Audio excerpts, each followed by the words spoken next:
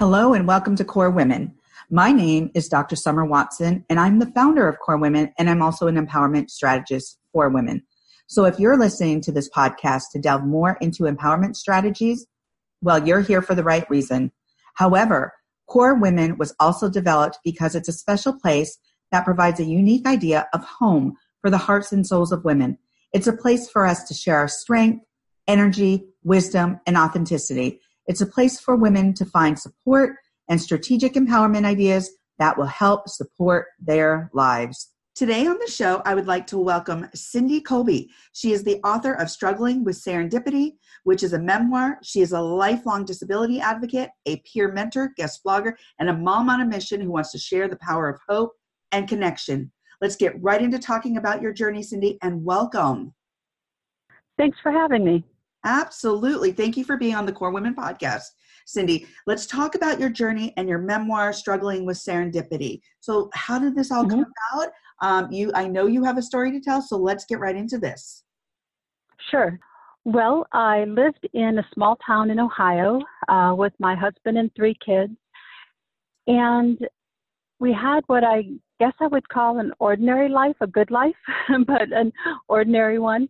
Until one night I fell asleep at the wheel coming back from my son's college concert.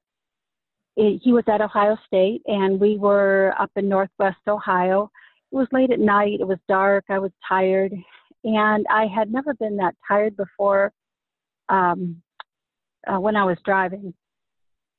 Okay. Long story short, I fell asleep at the wheel and caused an accident.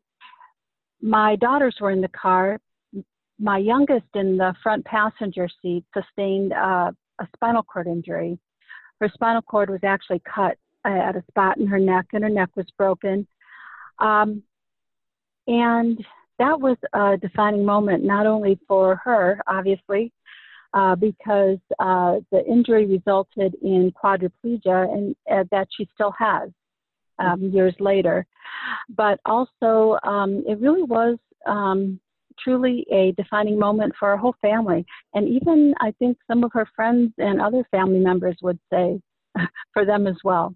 Absolutely. Absolutely. So, okay. So you fell asleep at the wheel, this tragedy occurred, and yet it has evolved. Your life has continued, your daughter's story has continued. And I'm sure that with this tragedy, you've worked through many challenging days, and I would say you probably had some days or some moments of depression. Is that correct? Sure. Yes, it is. And I actually had been diagnosed with depression years before the accident, but I was in denial about it. And I didn't understand it. I thought it made me, I thought it made me weak or ungrateful. I didn't understand what depression was. Right. And so it was really a process for me. It definitely intensified after the accident, thrown in with guilt and just the challenge of trauma and being a 24/7 caregiver. Right. I think one thing I do want to mention about depression is because I didn't understand it and I felt kind of ashamed of it, I wasn't sharing it. I didn't, people I loved, I was hiding most of that from them. And one thing that I hope my story, if there's any takeaway, I really hope something that people are hearing is ask for help. If you need it, ask. Right. And if you don't understand, if you're, feeling guilty about depression or whatever, if you're feeling negative feelings and not sharing it, learn more about it, talk to people, get help. I wish I had done that so much earlier than I did. It ended up quite a long time after the accident before I started counseling, and even years after that before I really was sharing with my family. Wow. And I'm sure that it would have been a much easier healing process, recovery time, my family was always my support, but I mean, if they had known how difficult a time I was having, I'm sure they would have helped me more. And as I say this, I'm very aware that, and I was very aware at the time. Now, my daughter was the one with a severe injury. I mean, a life-changing severe injury, going from being an independent volleyball player at 14 years old to suddenly not being able to do anything for yourself, Right. losing all your independence. So I'm always careful to say when I'm talking about this, I mean, I was very aware at the time after the accident that, she was the one with the huge life challenge, but at the same time, I don't want to minimize that depression is a huge life challenge too. Absolutely. And sometimes we need help, and we need to acknowledge that and get the help we need. Well, absolutely, Cindy. I'm so glad that you're talking about this and talking about the issue of depression, because there's such a stigma on mental health still. And Right. being someone who has worked in the clinical field as a clinician, having a PhD in psychology, I talk to people all the time about, I'm afraid, I don't know how to bring this up, I don't even know where to go, I don't have any resources. So absolutely, you're not alone. You weren't alone in feeling that way.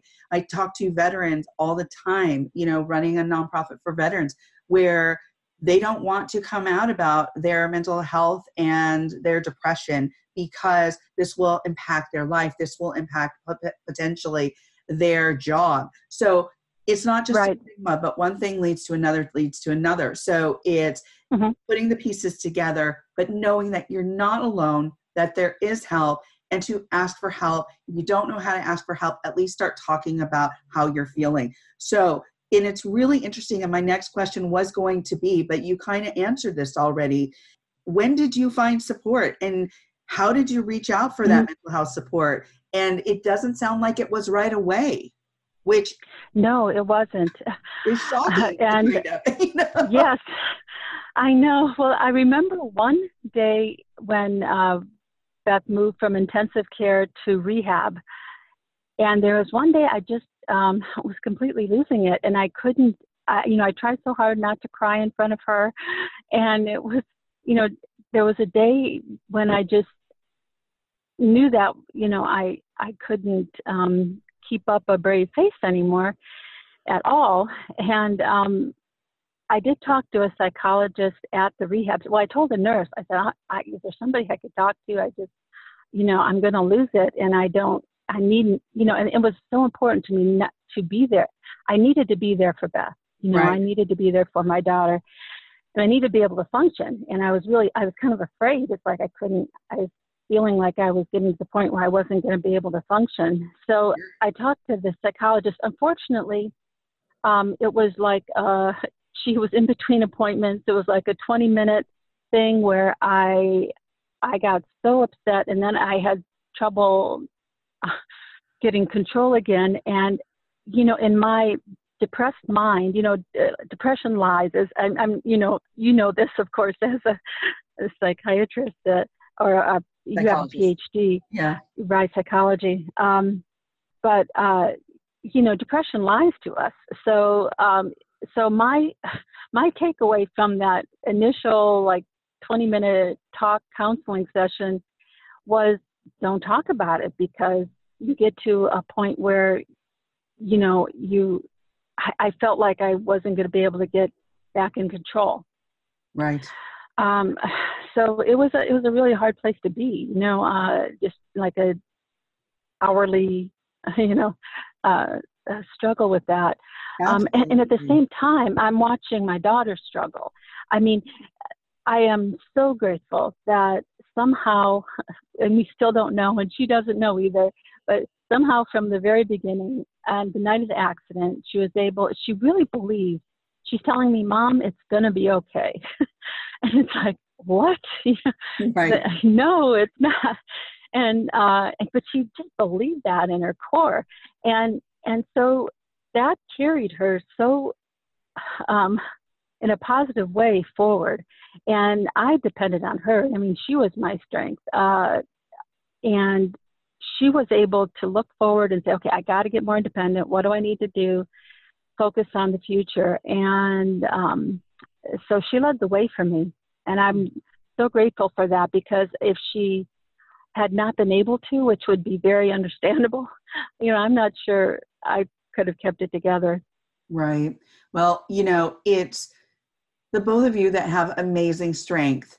And Beth she's doing amazing things out there in the world. So let's talk a little bit about how you were a caretaker for some years, and then how she's worked on herself and what she has done. And you also have 2 other children as well. Yes, right. One that was somewhere else, I guess, or... Yeah. One was in college, and one was still at home. My older daughter, trying to think where to start. So much has started happening. Okay, so you have this teenage girl who is just determined not to let anything hold her back. She had such a great attitude. She never thought it would, even in the beginning when she could hardly do anything for herself. She never thought it was really going to change, whatever she wanted to do with a career and a family and, getting married and kids and the whole thing. I mean, she just had this amazing attitude, which was wonderful. So she worked really hard for 4 years with the goal of being independent. She wanted to be independent in college. Well, when that time came, she really wasn't completely independent yet. So no one in our family had gone to college out of state, let alone Ivy League. Well, she gets into Harvard. And so I ended up moving to Cambridge. I ended up moving to Cambridge, Massachusetts, off campus for transition support her freshman year. And then after that, she didn't need me there. And she ended up being the first on the Harvard women's swimming and diving team with a visible disability. She became a competitive swimmer, which was really such an interesting process to watch, a long process through high school, learning to swim. Right. And then she swam for 5 years on the U.S. Paralympic national swim team and traveled the world. It was incredible. So many other, I call them serendipity things. It seems like sometimes things seem to fall in her lap, but then at the same time, she was so open to opportunity and to possibilities, just so positive about how she approached things, that I think that also helped all that serendipity, to come her way. She's a lawyer now. She just got married in May, a beautiful big wedding in DC. It was just such a glorious day. And we're both very fortunate to be in such good places now. What an amazing journey. And to see, I'm sure, for yourself, as well as for your daughter, as well as for your family, the transition you all went through and the journey that you came through together, and where Beth is right now. And let me take a couple steps back, because we've talked about you and how you felt prior to the accident, your mental health during the accident and after the accident, which are all very, very important points in your process. Let's talk about your husband. Let's talk about your other 2 children. How did this impact them? How, with you being gone for a year, how did this impact your marriage? Right. I feel like the luckiest person in some ways, even though we've had these, tragedy, trauma, in our lives. But now, and even through it, though, I've been so grateful. My husband, John, we've been married 42 years. I mean, he just is a solid guy, such a solid guy. And I, love him so much. And, he just was always there. He had his own way of dealing with it all. Not as overtly, I guess, as others, but right. I mean, he just was always there. Now, it saddened him, when I started sharing some of my experiences that he wasn't aware of. For example, that year that I was at that transition year, which was hard. It was hard for him and my other daughter was at home, and then being separated for a year. And at the end of that year, I actually had a breakdown, and I should have gone to the hospital. I knew that even at the time, but I thought if that was something that I couldn't hide from my family, my depression was clouding my judgment too, but I didn't want to burden them with what I was going through. So it was just things that he just felt bad about. But we've had a lot of good talks, and I just explained that it just was something I couldn't share at that time. Right. And I knew he was there. I knew he would be supportive. And right, so it's just been kind of a process of sharing some of that. And also as I've gotten more treatment and understanding of depression and learning to live well with it, right. Which I didn't think I could do after the accident. It was really kind of a hopeless time, that you don't see that light at the end of the tunnel. And you think it's always going to be like that. Yeah. I'm a peer mentor now for other moms of kids with spinal cord injuries. And that's the toughest thing. Well, the first thing I always do is encourage them to get counseling and, seek professional help. But just that being in a place where you don't think where you don't think that things are going to get better, that's a really hard place. Absolutely. I mean, it's probably a very dark place, and that you got help and that you went through this journey and that you're still working on yourself is so important. And I'm sure that writing this book and getting it out there and telling people about your experience is also very healing. Yes, it was a difficult thing too. Yeah, it took me 8 years to write this book, Struggling with Serendipity. And it's kind of the perfect title because, while good things started happening for Beth, I could see that, I could appreciate those things, but I was still struggling. And right. So, and even writing the book, reliving some things and trying to be honest, being honest about my feelings through that whole time.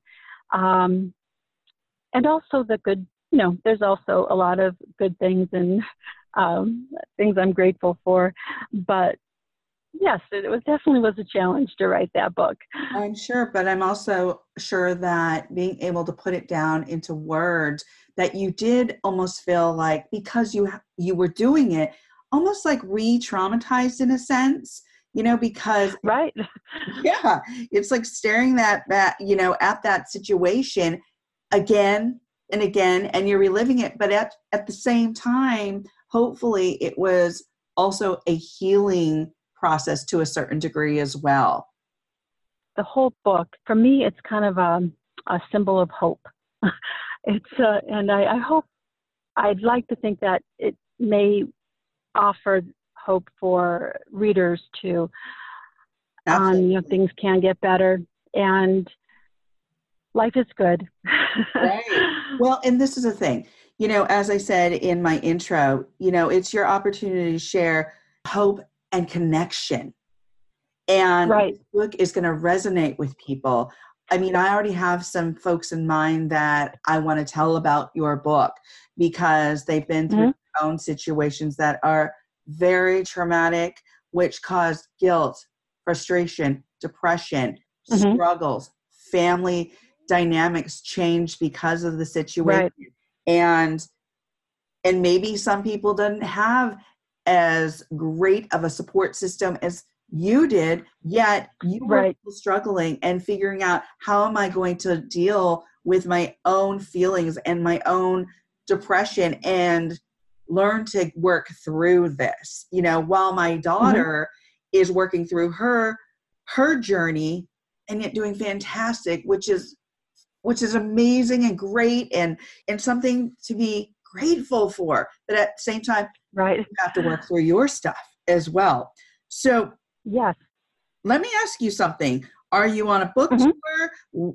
If so, where have you been and what are your next stops?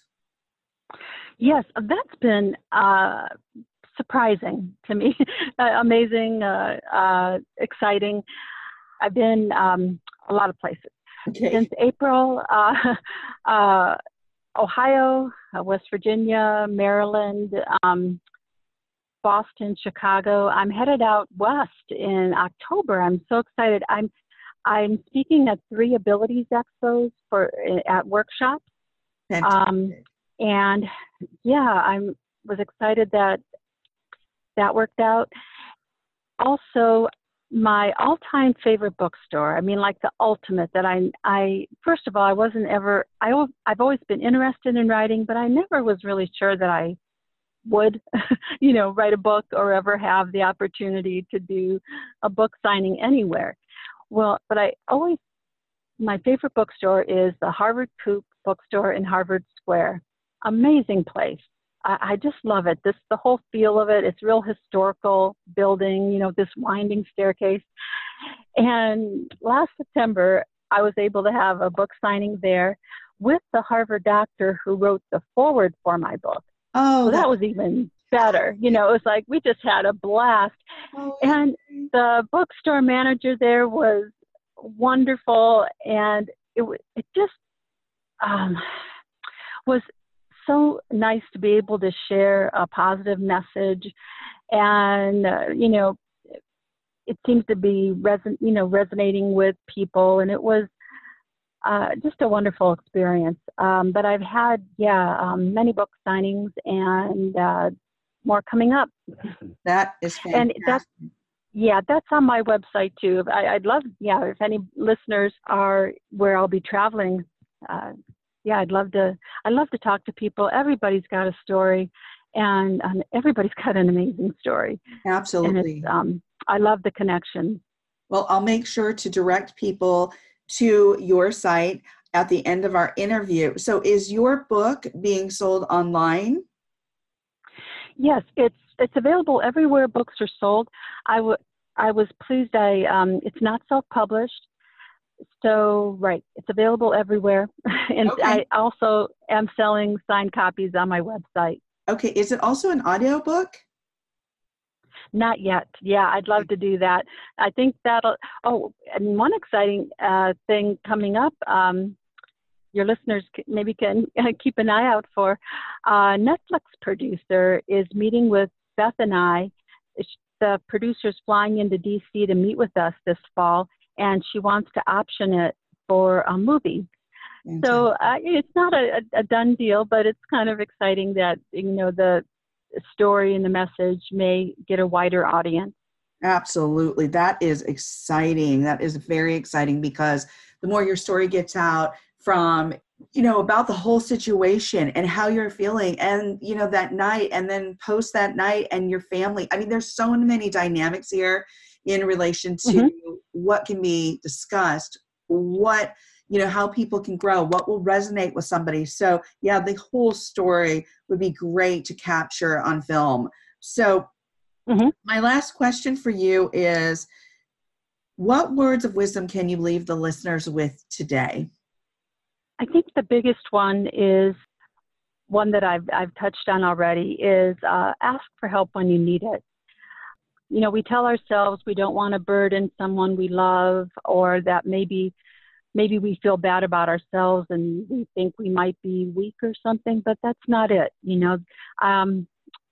We have to remember that with mental health things, when we're struggling, we're not thinking clearly. And when you need help, ask for it. And if you don't get the help you need when you ask, keep asking or keep looking, or, get a new counselor, whatever, do what you need to do. Because I've seen people sometimes just So maybe they'll go to a counselor and maybe that doesn't work for them for some reason. And it's like they give up, and you can't do that. I mean, if it's not, counseling is just one aspect, but I think it's an important one. Keep trying. Absolutely. And that's the biggest thing I could think of. I hope the book also, I think, has the potential to encourage readers to see more possibilities. That's kind of a gift that my daughter Beth has, and I want to be like her when I grow up. I want to have that. I'd love to have her way of looking at the world, right. And it's kind of refreshing to read the book and see how someone can look at a situation and just see possibilities. Absolutely. So I think that can be helpful for some people too. Absolutely. Well, I want to thank you, Cindy, for joining me on the Core Women podcast today. Thank you, Summer. I've enjoyed it. Thank you. If you'd like to know more about Cindy Kolbe, please follow her on Facebook at Cindy Barnes Kolbe, on Instagram at Cindy B. Kolbe, on Twitter at Cindy Kolbe, and at www.strugglingwithserendipity.com. If you need a strategic empowerment coach, contact me. If you want to tell your story of empowerment or how you have reconstructed your life to drive change, send me a video or an email of your story, providing permission to use it on my social media platforms. If you want to be featured on my podcast, reach out to me at info@corewomen.com. I want to hear from you and to get to know you. You are now part of the Core Women home. Let's get to know each other. Let's learn from one another. Please follow Core Women on Facebook, Instagram, and Twitter. Please let your women friends know about this podcast. If you write about Core Women in your social media posts, please hashtag Core Women. This is all about women. Thank you for taking the time to learn more about Core Women, and please stay tuned for continued growth of the Core Women movement. Let's grow and drive change together.